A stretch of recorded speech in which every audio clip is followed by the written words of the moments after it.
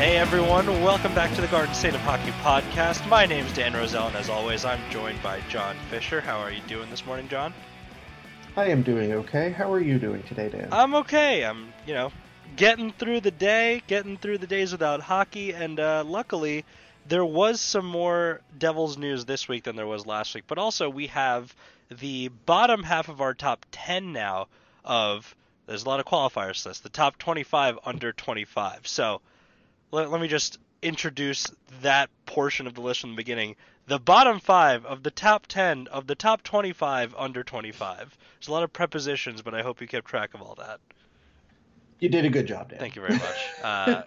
Grammar is my specialty. Anyway, let's start with going over some of the Devils news that happened this last week, and we talked about it in our last podcast, and it just so happened to come out on November 16th. The reverse retro jerseys were revealed for every team in the NHL, and there were some gems, there were some, did you guys actually read the assignment, and there were some, well, we have a practice jersey, let's just use that. So in terms of how the Devils did, the reaction around the league and around the writers around the league was, I would say, generally leaning towards more positive and more excited. But I know you have some differing thoughts from the Devils' new unveiled greens. So give us your thoughts before I tell you why you're wrong. Dan, the jerseys from the mid-90s through to about 2017 is the Coca-Cola Classic of looks. It's similar to Detroit's, famous red and white jerseys with the winged wheel. It's up there with the Yankees and their pinstripes. It's up there with, every classic jersey that you see treaded out for every soccer team after some genius at Adidas or Nike or Puma decides, I want to do something different. Everybody hates it. And then they go back to the classic design. Mm-hmm.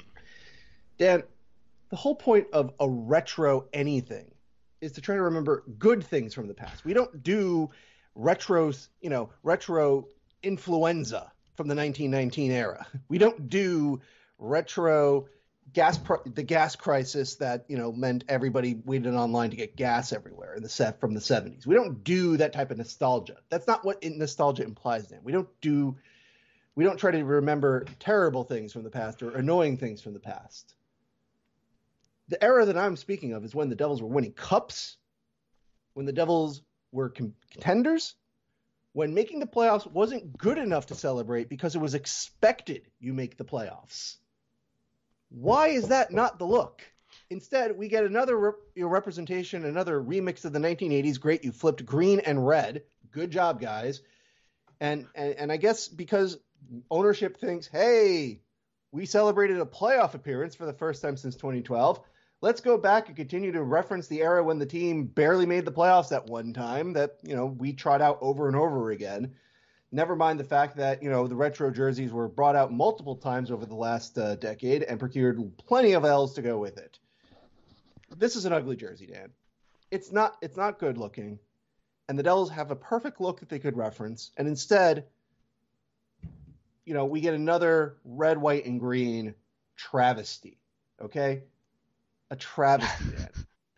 Okay. Now, I'm going to let you make a point before I make a second point about this, because I feel like I'm overbearing already. So, Dan, tell me why you're wrong. Okay, so I believe that you're being extremely dramatic about this, and that the point of the exercise is not to, because they're reverse retros, it's not like they're copying the exact uniform. They are referencing things from the team's past, not necessarily good or bad. If you look around the league, there are a lot of teams that didn't go with their best eras. They did not go with their best jerseys from their best eras. Instead, what they did was add a new aesthetic in a time where the league has shifted significantly. These teams look very different than those teams of the past, and so why not start a new era, especially for New Jersey, which has branded itself as the Garden State for its entire existence. Why not have a green jersey to reflect the fact that there aren't just steam factories and ports here? Instead, there are just a lot of trees and vegetation, and we're known for so many things in agriculture, New Jersey, and that's what we focus on. We focus on honoring the legacy of the state. That green doesn't represent the 80s Devils that are unsuccessful. Instead, it represents the Garden State, that and the only team that brands itself as being from there. So to me, this is honoring that legacy instead of the ancient Devils legacies where they did not have much success. And I understand wanting to honor those 90s years, but they do that in their everyday jerseys. They aren't that different from what the Devils wore in the past. You just take off the band at the bottom. And so if they chose to approach it by making it a black jersey, which everyone has been clamoring for a while, then fine. But to me, this doesn't represent an old era of hockey because none of these jerseys really do. A lot of them are references to old things, but they are new jerseys. They are um, for look around the league for a lot of teams. That Arizona Coyotes purple jersey, you can't argue that they had any sort of success wearing that, but here they are, and everyone loves the design. The Colorado Avalanche, as the Quebec Nordiques, did not have any. I don't think they won a single championship as the Nordiques, and yet here they are honoring that legacy as well. Which I have a whole different.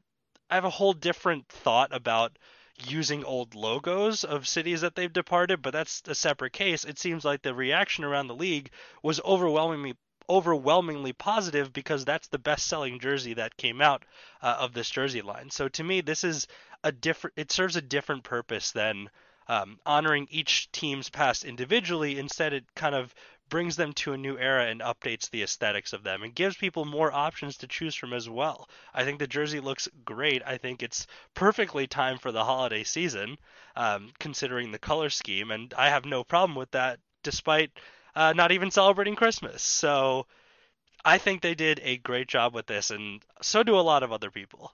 Dan, if the Devils were really trying to honor the state of New Jersey, you would think they would have represented the colors of like the state flag or other colors that are associated with New Jersey. Yes, it's called the Garden State, but guess what, Dan? It's 2020, okay? The Industrial Revolution happened, okay?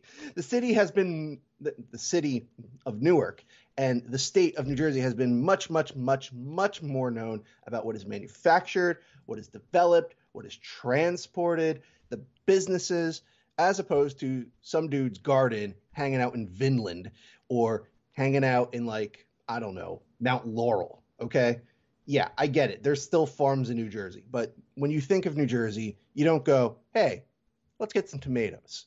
No, it's let's get something done. I Because that's what New Jerseyans do. We get things done. And this is again, to your earlier point about how Adidas and their wonderful, designers that I'm sure get paid incredibly good money to just flip some colors and go, yep, good job. I'm going to go grab some lunch. Because that's essentially what they did here with the original jersey design for the New Jersey Devils. And it boggles my mind how a primary black jersey has never been tried with this organization. Because going to Devils games, you see people who legitimately wear the practice jersey that is black, or they wear the terrible, black, neon attempt by Adidas when, everybody had a black jersey, but they had like that color outline that just looks garish. But people bought that and wear that because guess what, Dan? Black is a fantastic color. It is a wonderful color, Dan. It's a neutral color in fashion and goes with anything. The absence of anything, color, John. Dan. No, it's not the absence of color. It's the absence of light. It's all the colors right. combined. Look, you're wearing jeans, you can wear black with that. You're wearing slacks coming from work, black works with that. You're wearing shorts because, you're one of those weird people that's like, yo, I'm just going to wear shorts all year round, no matter the fact it's 30 degrees outside. Black works with that. You're wearing a skirt or a skort even, you can wear black with that. You go informal, wear some black. Casual, black. There's a reason why every band or every, other attempt at merchandising typically has something in black because black goes with everything. You cannot go wrong with black. There's a reason why, Dan. You have to try incredibly hard to mess up black. And if all the Devils did was just replace the Minnesota Wild green, yes, I said it, Dan, the Minnesota Wild green, they're the team that pretty much has taken over that shade of green, even more so than Dallas somehow. But they did. Just give us black. People would buy that up. People would wear it.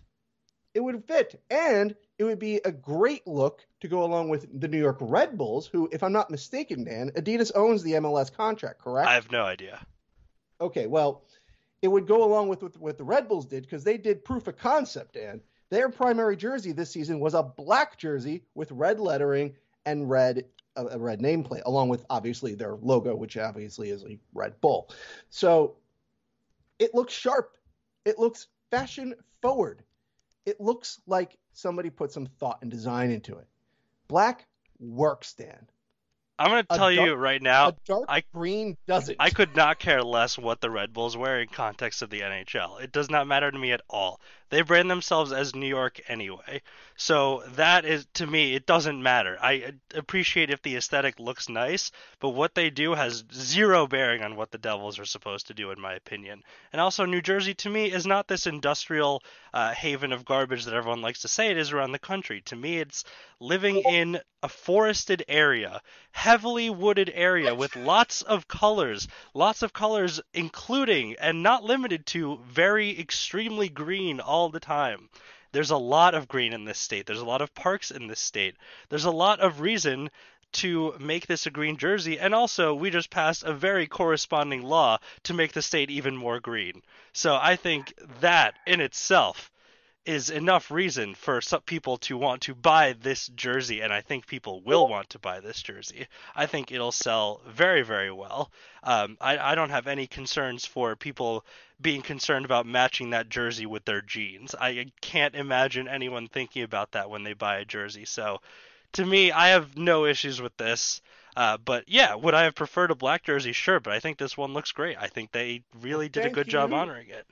Well, thank you for highlighting my point. Even with this standoffish opinion, this apparent reality that New Jersey's filled with green, which I guess makes sense if you're living in the Pine Barrens in the south, or you're in the northwestern part of the state. Even though neither of us are in those areas, that you even just admitted that a black jersey would look great, and that you would buy it. Yeah, but that's two separate points. Me saying a black jersey would look good doesn't mean I'm saying the green one looks bad. No, but it highlights my point that a black jersey would be preferable and would satisfy more people. Yeah, but that's not what we're talking about. We're talking about whether or not the green one is bad or not. I guess what, like a lot of things in life, we'll just have to agree to disagree. Okay. But I'm fine. But I with will that. say that if Adidas was smarter with a lot of their jerseys, because as you said at the very beginning, there was a lot of cases of they just flipped a color, or they just brought back a design that was previously used and just called it a day. Because this is also Adidas's problem in soccer, where they do the same thing. I mean, you get people hyped up for this brand new jersey, and at the end of the day, it's like it's a white jersey, or it's a blue jersey, or it's a red jersey, and it looks very similar to the jersey of last year and the year before and the year before and the year before. Yeah, I mean, you could also be the Islanders and be like, I submitted this assignment at 11:59 the day of. Right. Well, I have a lot more respect with the Islanders recognizing the cash grab that it is and telling their fans, you know what? The economy's not doing so hot. We're in the middle of a pandemic. We may not even have a season at this point, and not just because the NHL and the PA are arguing over money again, but also we don't know if the governments are going to allow gatherings within the next month or so of any type. You know what? You don't need to spend an extra $150 on a brand new jersey that we're maybe going to wear for like 5 games and call it a day here. No one needs to spend money on a jersey, though. It's everyone's personal choice whether or not they want to spend the money. I understand. It's always your choice to spend money on a jersey. Yeah, so as magnanimous as the Islanders may seem for doing absolutely nothing, I know a lot of their fans were not happy with that. So at the very least, it gives people more fun options, and I think it gives people a little more variety in terms of what they could be wearing. But yeah, let's get off of this now, because I don't think we're going to agree here. I think there's a fundamental difference in how we view this great state of New Jersey, but there is no difference in how us and all our listeners view the New Jersey Devils. And there should be some difference in how we view some of the Devils' prospects playing abroad based on our list that we've had here of the top 25 under 25. And I have to say, there are some names that we've already gone through on that list that probably have improved their standing in people's minds just in the last couple of weeks. Absolutely. Again, we've done this list at the end of September. Like, I believe it was the last 2 weeks of September where I asked the community through the survey to provide their votes. I asked you and the other writers, as well as myself. Yes, I asked myself. I'm very good at asking myself questions, everyone, to compile their own lists and then put them all together. And the age cutoff was October 8th. So obviously it's November. We're recording this on Sunday as usual. So it's November 22nd. And yeah, some players have absolutely approved their stock, so to speak, such that I think if we were to do the rankings right now, I think a couple guys would move up and a couple guys would also move down a little bit. I don't think it would be a massive change, but I do think there would be some shifts. Would that be by virtue of like people moving up, or just because something has happened to them that would cause their ranking to drop a little bit? I think a little bit of both. And, I think this is a good segue to talk about how some of the different Devils are doing in Europe right now, because since the NHL's not doing anything, there's no AHL hockey. If you're a hockey fan, you're paying attention to what's happening in Europe and the start of the college season as well, because college has begun in America. Sort of. Yeah. Partially. We'll touch on that in a moment. Yeah. It's a little touch and go here.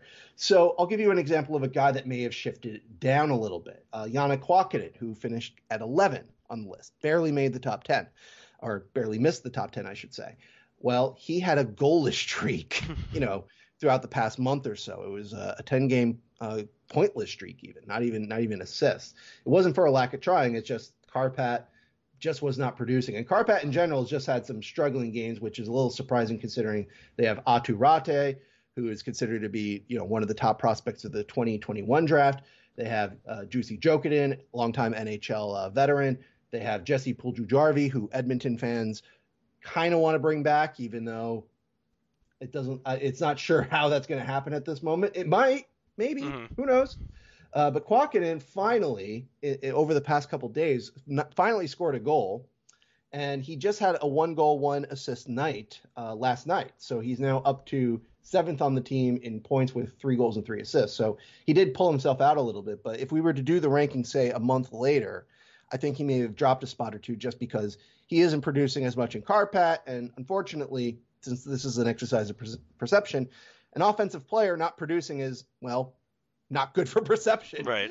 You expect those players to produce, especially when you see guys like Nick Merkley, who bear with me for a moment, for Assat, I hope I pronounced that correctly, continues to be very productive. He's got 4 goals and 9 assists in 18 games. He plays just under 16 minutes per game. He's got 54 shots on net in 18 games. He's 3rd on their team in scoring. He's actually tied with Otto Kivenmaki for the 2nd most points on the team, actually. So, he's doing his job. And it's almost like, well, if Merkley's doing well and Kuokkanen is not, then maybe we should consider Merkley to be higher than him or something to that effect.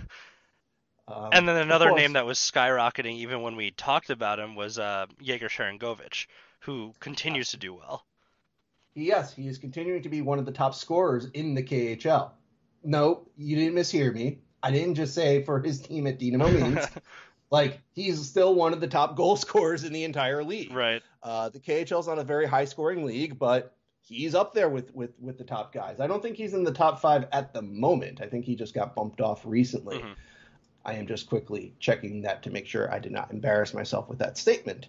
But, Yegor is tied for 6th with Justin Danforth and Sergei Shirokov for 12 goals, which should tell you, A, that, again, this is a low-scoring league, and B, that among this low-scoring league, he's outperforming Marcus Granlund, he's outperforming, he's outproducing, I should say, former NHL prospects and veterans like Rob Klinkhammer and Nigel Dawes and Stefan DaCosta, guys that kind of had a chance, didn't really make it, went to Russia and found better tidings there.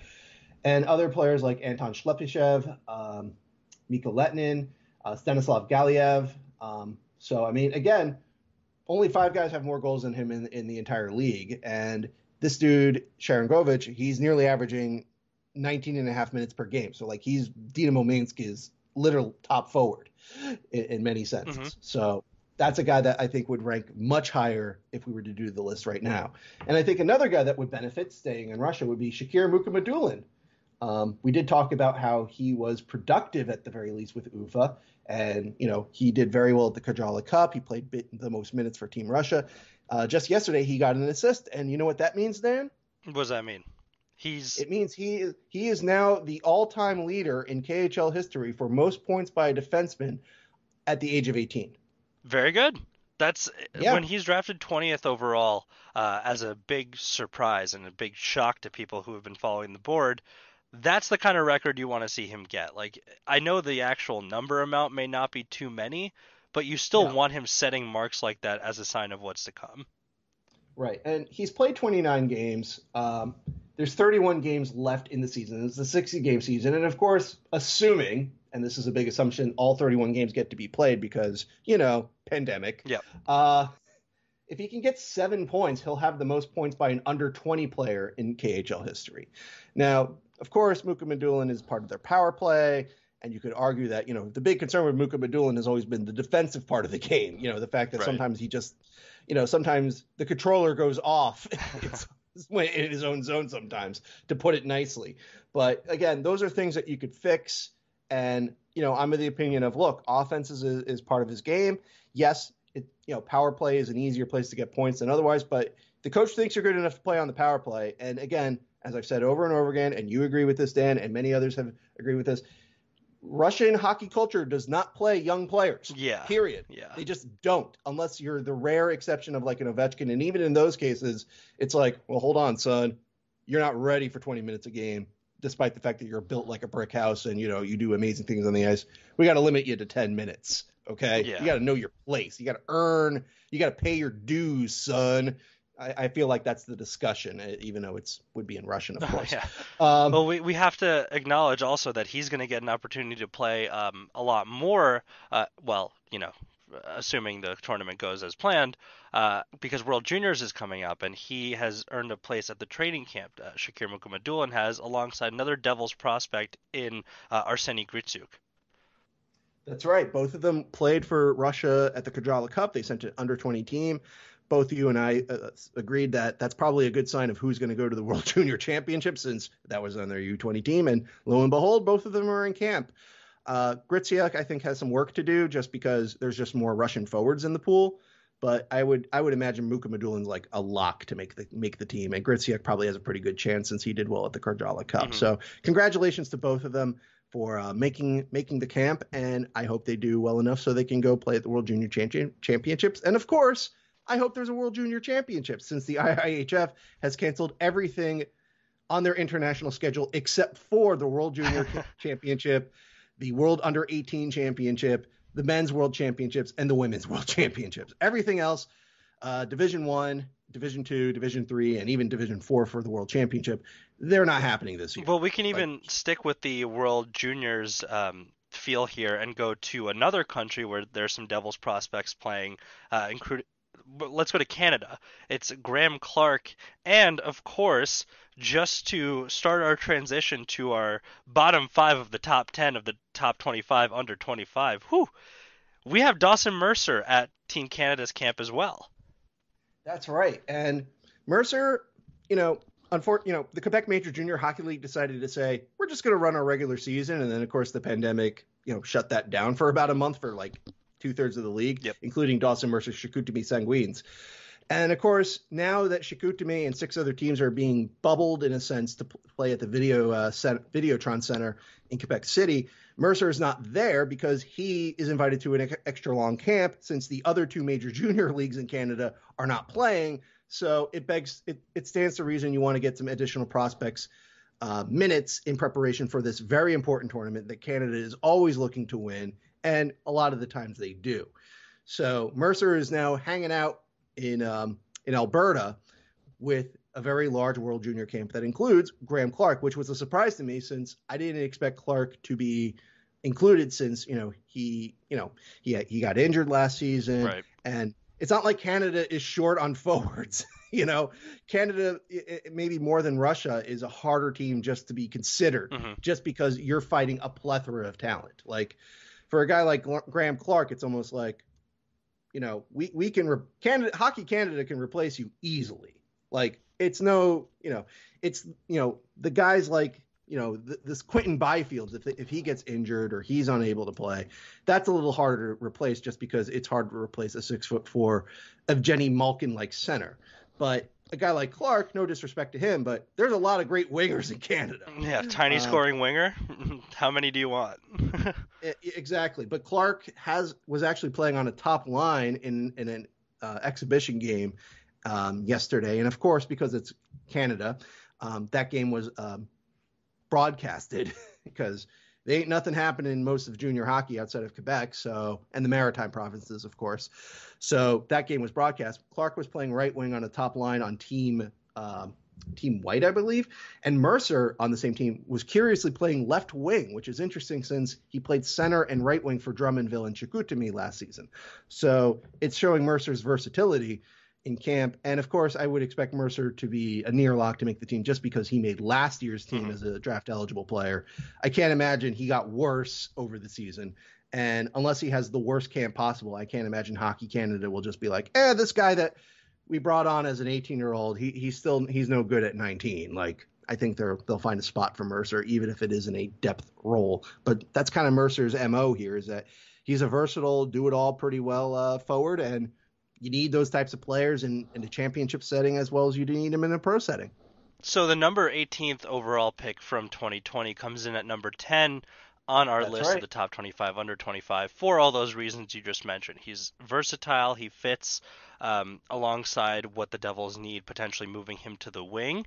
And there's a lot of compliments on his demeanor. He seems very even-keeled. He seems very genuine, and it's nice to have players that you can like for reasons other than their hockey. So besides the fact that he's a valuable prospect in the Devils system now, coming in, like I said, at number 10, just based on the value they were able to get drafting him at 18th overall, he has a seemingly bright future ahead of him, and I think people are kind of they're seeing the Holtz pick and they're seeing that do well, and they're going to Mukamadul and they're like, okay, this was kind of like found money, but Mercer doesn't get talked about enough, and I think he could be someone very valuable for the Devils in a few years.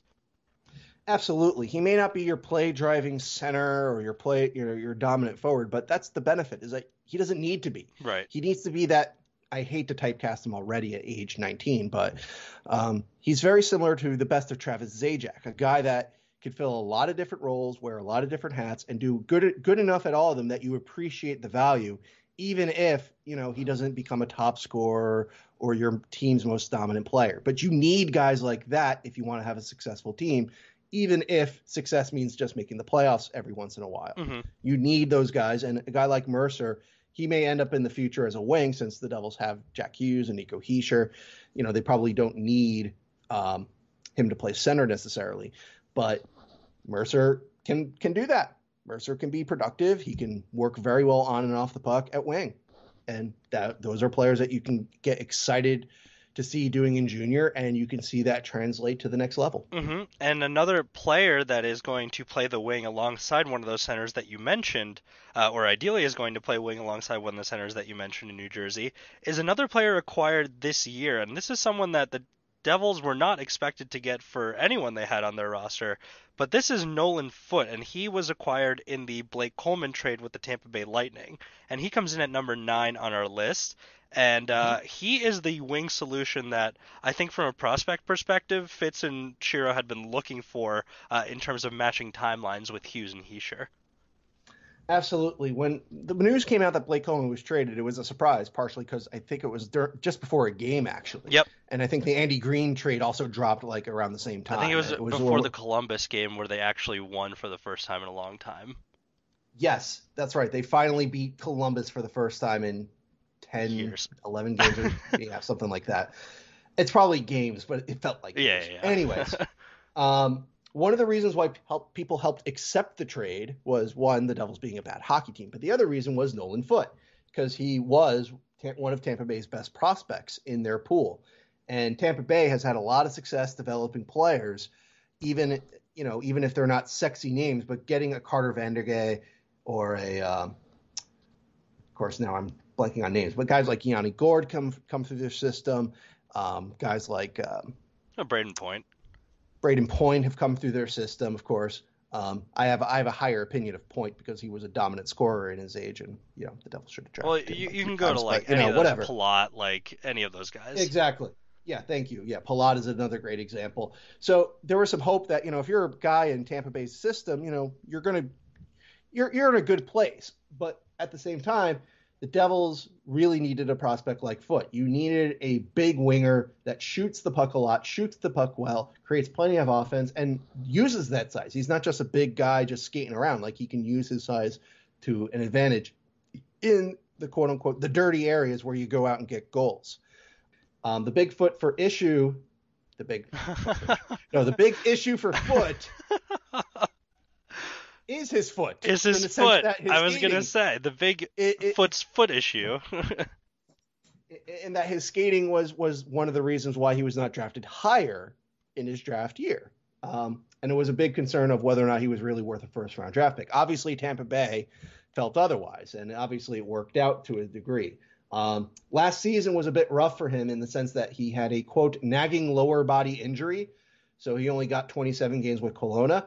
That being said, he still put up 15 goals and 33 points, and he still put up 2 goals and 3 assists with Canada's gold medal winning World Junior Championship squad. So it makes me wonder what he could have done with a fully healthy season, and of course a season that wasn't cut short by a pandemic. Mm-hmm. But the guy definitely showed up and showed improvement last season, which is exactly what you want to see in your draft plus 1 year.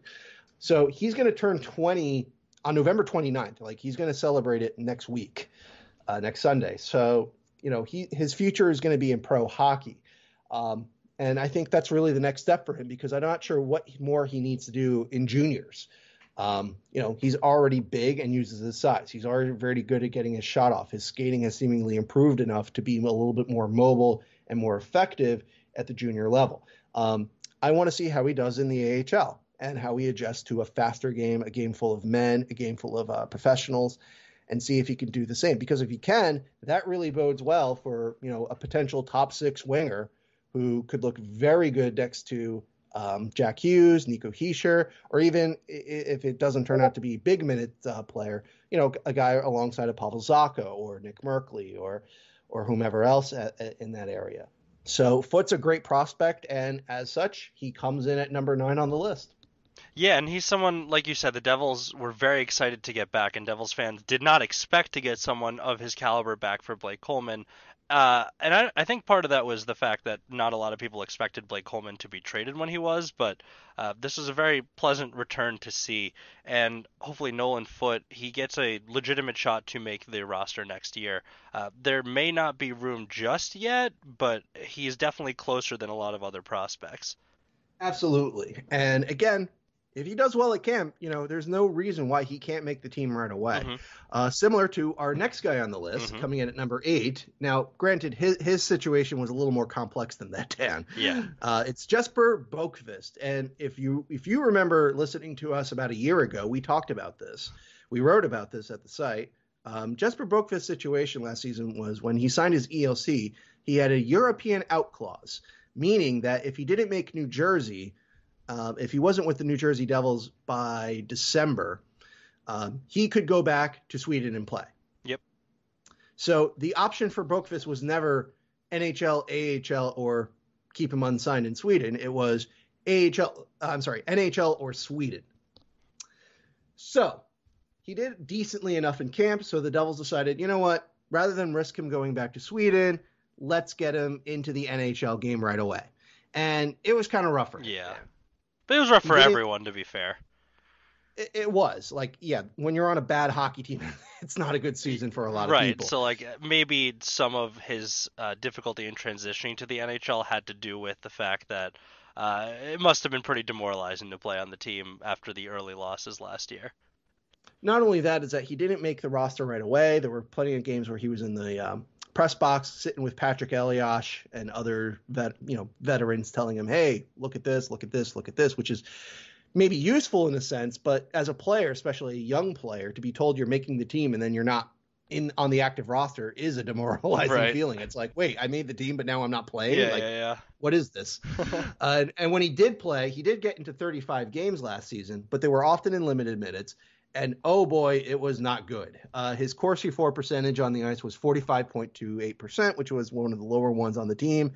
And in general, for those of you who are not familiar with Corsi, percentages, 50% is break even. You want to be 50% or higher. So being at 45% is bad. And his expected goals for percentage, which is a count of like all the shots against and for the team and what is the percentage of that, is 39.74, which was one of the lowest on the team, period, and is just pitiful.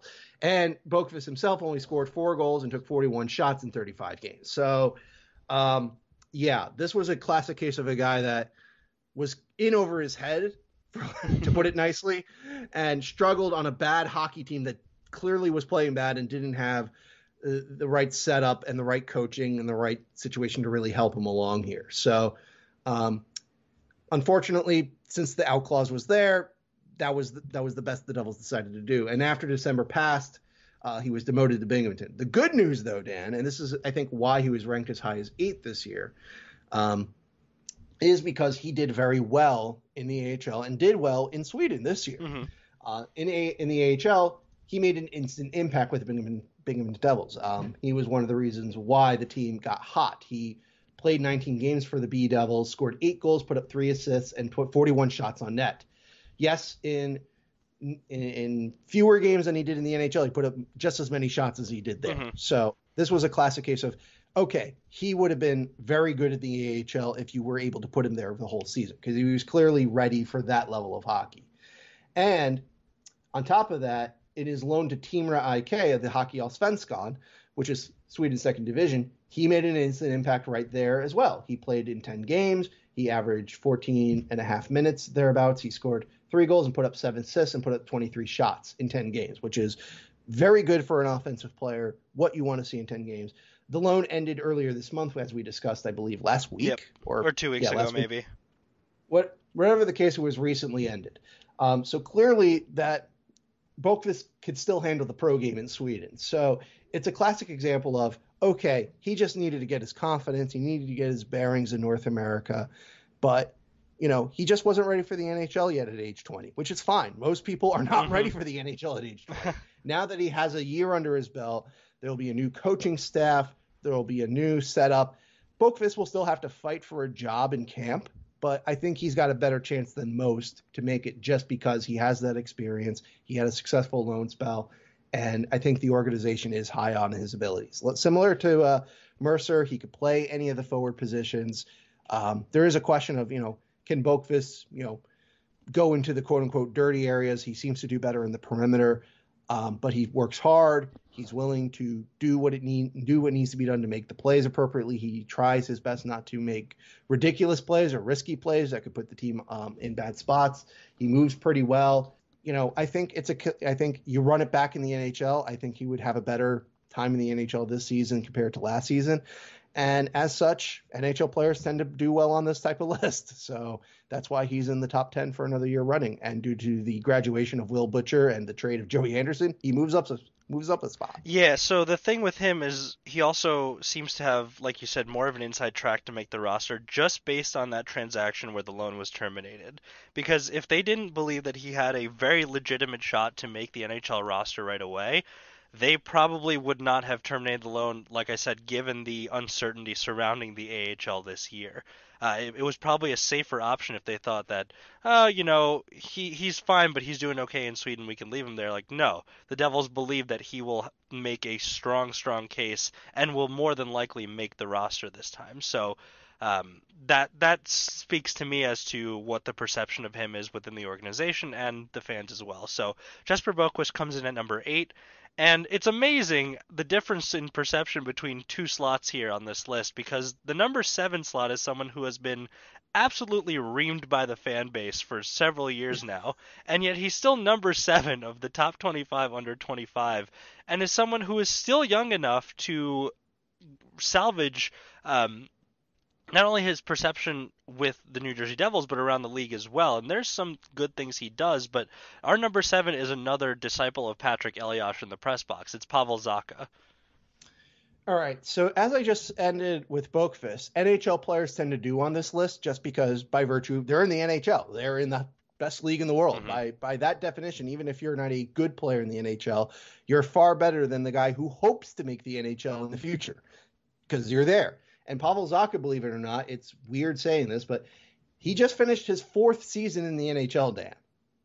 Like, he's played 266 games in the NHL. Yep. He is an NHL player. However, the big concern is, what are you going to do with him? He's 23 years old. He's going to turn 24 in April.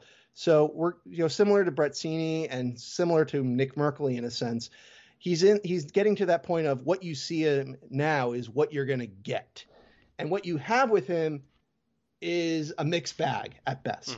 Similar to Boqvist, when he was on the ice last season, the Devils took just under 43% of all shooting attempts, which is very bad, and very low, and just under 46% of all shots on net, meaning that when Zacha was on the ice, the play was going in the wrong direction. Zacha was not helping the cause per se. And the team was just bleeding scoring chances whenever Zacha was on the ice as well. And of course, Zacha primarily played in the bottom 6 last season. And of course, the bottom 6 of a bad team typically is going to get killed in the run of play.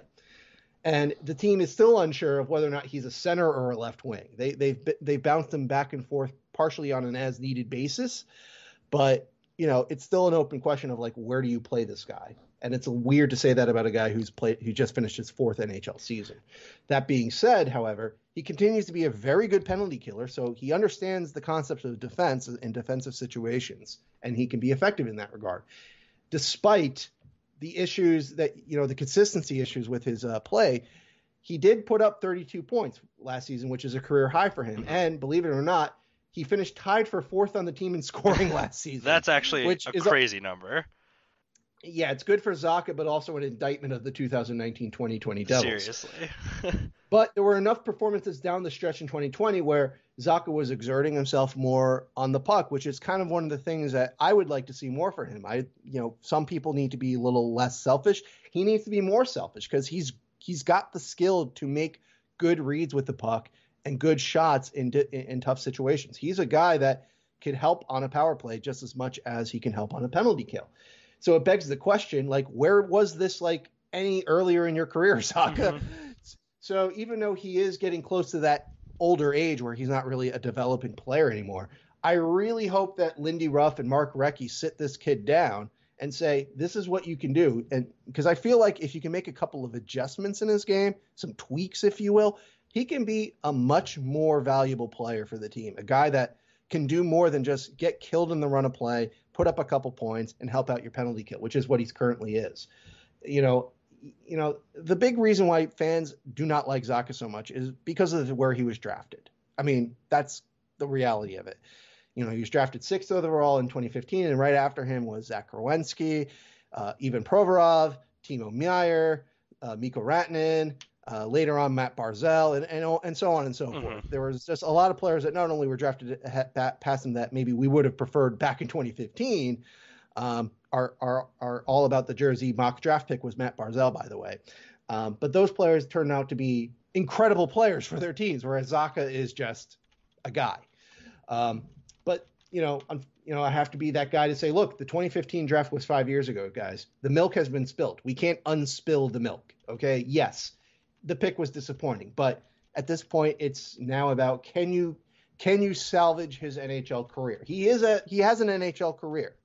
Again, he's played 266 games in the NHL. The question is, what can you do to get the best out of him at this point? And time is fleeting, but because he is an NHL player and he does have this talent, and there are some positive points to his game that makes him somewhat useful and could be useful in the future, he comes in at 7 on the list. Yeah, I mean, it's still hard for me to blame him for not just the Devils, but also many other teams passing on Matt Barzal.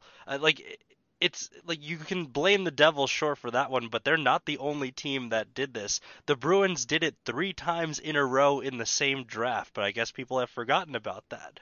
Well, that's because Boston has been a good team. Right, and the Oilers gave away the pick for Griffin Reinhart of all people. So there's other organizations that made more egregious mistakes, and Zacha again is still 23 years old. Ideally, he becomes that third line checking center because of his emphasis on defense on the penalty kill. That the Devils kind of see in Travis Zajac. Hopefully he is a slightly more offensively oriented version of that. But even if he just plays the checking line there and facilitates that, as long as he's not completely underwater, the top two centers should be good enough for him to play that role and not need to contribute significantly more to the offense. If he can keep his line above water, he is doing a good job. And so he is the player I'm most interested to see with the new coaching staff. He's by far the person that, John Hines was his only NHL coach, and well, I guess Alain Nasreddine now, but that regime was the only one that he had learned from, and clearly there were issues with development there throughout the course of their time. So I'm interested to see how he does with an experienced coach like Ruff, who's probably seen players like him before, and hopefully they get to mold him into something that the Devils could really use as Travis Zajac, sees his tenure with the team draw closer to an end. Right, and again, you want to mold him, but it's just that the mold is almost already set here. So, like I said, I think I still want to believe you can make some adjustments to his game. You can get him to tweak some things, because I really do think I want to believe that you could still salvage the player, so to speak. Mm-hmm. But, he's not going to suddenly turn around and become, a 100-point scorer or a 50-goal scorer or anything like that. Not that the Devils have anybody in their system outside of like two guys that could possibly do that, who are both in the NHL, by the way, and we'll be discussing next week. Yeah, because you all can probably figure out who we're talking about. We mention them a lot. One of them may even be the captain under 25 years old. So exactly. But let's talk about a guy that still has an outside shot at being a 50-goal scorer, given his young age and given his talent level. It's number 6 on the list, and that's right. Number 6 on the list is 7th overall draft pick, Alexander Holtz. Mm-hmm. And Holtz, this is a pick that, a lot of Devils fans, this was like, okay, I understand why they picked him here, but why not go for a Marco Rossi, as we discussed. But I think the Devils have been rewarded with their selection here, as Holtz has been doing a great job in Djurgården, and also in several prospect sites, he was the top most searched player. So obviously people are paying attention. They're noticing him expand his game and continue to do what makes him good in scoring goals, alongside showing flares of, offensive vision. He's found a lot of creative assists throughout his time so far in the start of the season as well. And Holtz is someone that the Devils should be very, very, very excited to see in camp, even as early as next year. Exactly. I mean, this is a guy that went from averaging just under 13 minutes per game with Djurgården IF as a draft eligible player. He put up 16 points in 35 games. He's averaging now just under 17 minutes per game in 13 games so far with Djurgården. It's like he's not even 19, and he's one of their top forwards already. Now, Swedish hockey culture is a little more forgiving for younger players.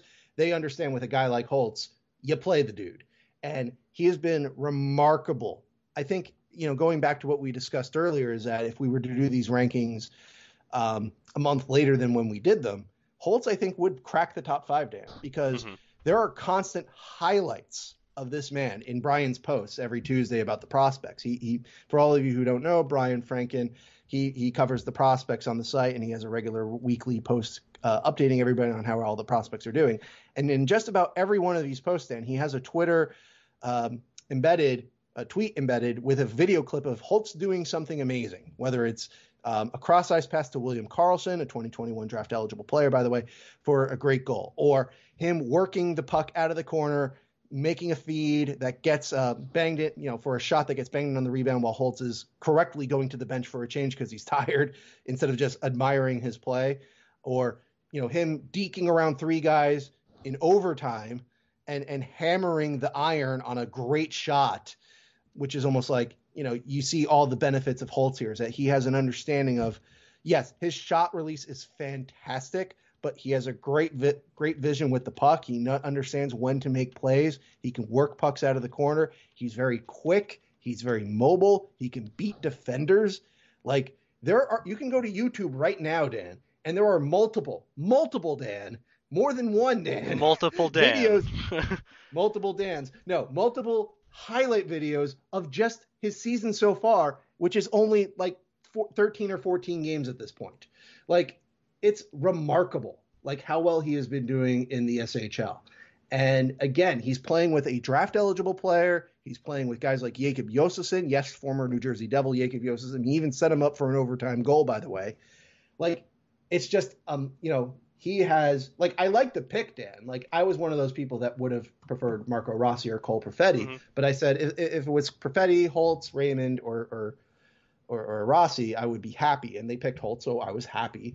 Now I'm thrilled just because the guy is just taking it to another level at the pro game in Sweden. Mm. And, he's going to stay in Sweden for this season, and we'll see if the Devils can pry him out of there at this point. I'm sure Djurgårdens is going to ask nicely, please don't. He's so good for us.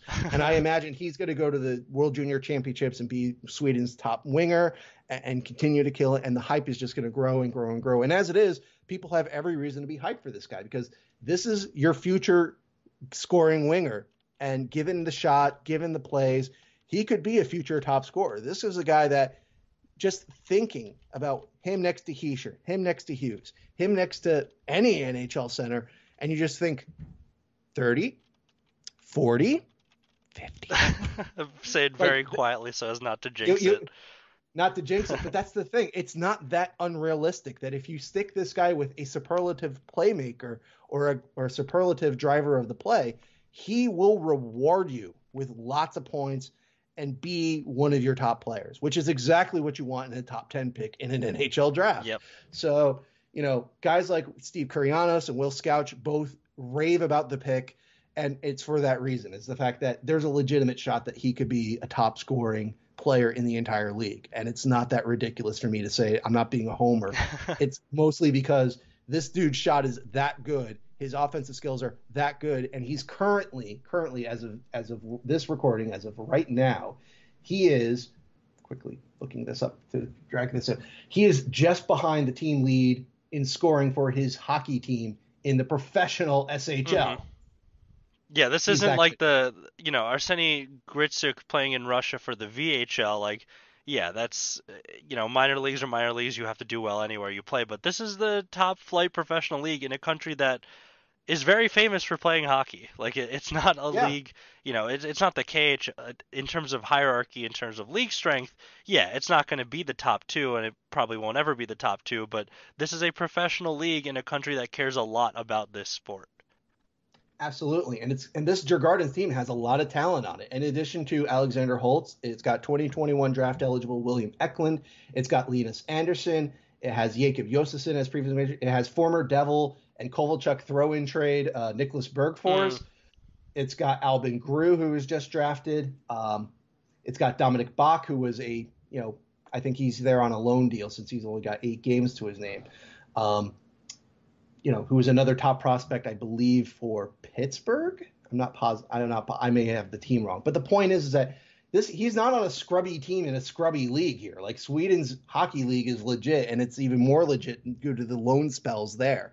And Holtz is a shot behind Bergfors for the team lead in shots. Like, this is a guy who is flexing his offensive muscle, and he's not even 19 yet. Right. So it bodes incredibly well for the future. And I imagine this guy nearly made the top 5 this year. Like, that's how people are hyped on him. And I imagine that assuming somebody from the top 5 that we'll talk about next week falls off a little bit, he could easily slide in there. Like, he's chomping at the bit. Mm-hmm. So, well played to Mr. Holtz, and long continue the offense. Keep it up. Keep chopping, keep grinding, keep making plays, keep shooting, and keep making the Djurgården IF fans very happy with you. Yeah, and again, the sooner we see him in Jersey alongside one of the vaunted centers that we have here, the better. I'm very, very curious to see what he looks like alongside these play-driving centers that the Devils currently have, and this is the piece that seemed to fit way, way more with what they were going for in terms of positional draft needs. So happy that he's doing very well, and it brings us to our top five, which we'll discuss next week. But the names at this point should be quite obvious to you. I won't say them now, but I just, they should be very easy to determine who's left here, and they're all names that we've mentioned in discussing other prospects along the way. But thanks again for listening today. I don't believe there's any. Well, there's a Devils prospect debut that we briefly wanted to touch upon. That's Cole Brady making his debut for Arizona State University in that capacity. They're playing in a different conference this year with complicated travel due to the pandemic, but he made his start, and that's a good sign for the Devils to have more prospects playing as well. Yes, he got he got his college debut filling in when Michigan beat the crap out of Arizona State 8-1. He played the third period for them. Mm-hmm. He made his debut last on the 15th at Michigan. He stopped 44 out of 47 shots in a 3-0 loss. Brady was the main reason why Arizona State did not lose by 8 again, or 7, or some large number, because that Michigan team is real good. If you like the 2021 draft, you're going to want to watch Michigan just for Owen Power, Kent Johnson, and Matt Bernier. But he made a start against a non-Michigan team on November 19th against Michigan State, went the distance, and only gave up 1 goal in regulation. So even though, the record isn't looking nice, Arizona State's record isn't looking very nice, he's got, his first 3 starts, he's got a 93 save percentage, which is an excellent beginning to his college career, which is good since his numbers in the NAHL and the USHL have not been very promising, which is why he did not come close to making the top 25 this year. So, but it's a good start. It's a good sign for him. It's a good debut. And, it's another reason why to pay attention to college hockey, because we've got Devils prospects now playing, provided that the colleges are playing their games. Mm-hmm. Pay attention to your schedules. Yeah, look out for the schedule and any changes that you could see.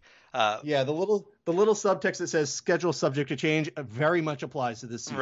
Right. And there's, they were going to say that the Big East specifically was supposed to play their first games, and they hadn't released full schedules, I think 5 days before that first game was supposed to happen. So everyone is kind of on edge and waiting to see what develops here. And there's a couple other wrinkles as well, because youth hockey in New Jersey is not being allowed to run right now either. So there's a lot of New Jersey teams playing in Connecticut. I wonder what those restrictions might look like with a return to play and how they would affect the Devils. But athlete exemptions are something we can talk about later in terms of the pandemic, because there was some talk about the mask mandate extending to athletes. I'm going to use Pennsylvania as an example. There's a mask mandate there, and athletes were not exempt. So there's the potential that people playing games there would have to wear masks during the game on both teams and nowhere else. Not true. They did they clarify state this? that on the field of play you don't have to wear a mask. Oh, okay. But they did say you have to wear a mask, in the locker rooms, on the sidelines, etc. Mm-hmm. So you have to mask up in the buildings per se. Because I think the previous exemptions was if you're on site, you don't have to, because the site itself is blocked off. But yeah, again, unfortunately, we'll discuss this in the future when the NHL actually decides how they're going to have a season. But I imagine, despite the current beef they're having with the NHLPA over revenue splits and this and that, unfortunately, the government may kneecap them in this regard. If some states say straight up no hockey, there's not going to be hockey in that area, and they have to come up with a quick plan. The city of Toronto put a lockdown in, and they continue to tell their teams in Canada, no, you can't host teams. So the Toronto Raptors of the NBA are playing their games in Tampa Bay this year, which implies that maybe the NHL will have a Canadian-only division just to keep the Canadian teams within the country. But as the pandemic gets worse in the provinces, guess what? Don't be surprised if provinces start saying you can't travel between provinces, which is going to put a hamper on literally everything. So I guess that's one other reason why you shouldn't go out and spend $150 on a new hockey jersey just yet, Dan. Well, I'm gonna, and you can't just to stop tie it back me. To the jerseys. You're gonna get it anyway. I'm definitely gonna get it anyway. But that all being said, thanks again for listening, everybody. We'll be back next week to round off the top 25 under 25. And again, as we approach the end of that list, we're happy to address any questions, comments, concerns you might have about the podcast or about the Devils. We're happily looking for any information we can get our hands on as the uncertainty rages on, but it looks like the NHL is inching closer and closer to a return to play if they can figure out the differences between the PA and the league right now, which are kind of stalling the process more so than they did back in the spring and early summer. So we'll go into more detail on that later, but for now, thanks again for listening, and I hope you have a great rest of your day or night whenever you listen to this. Let's go Devils!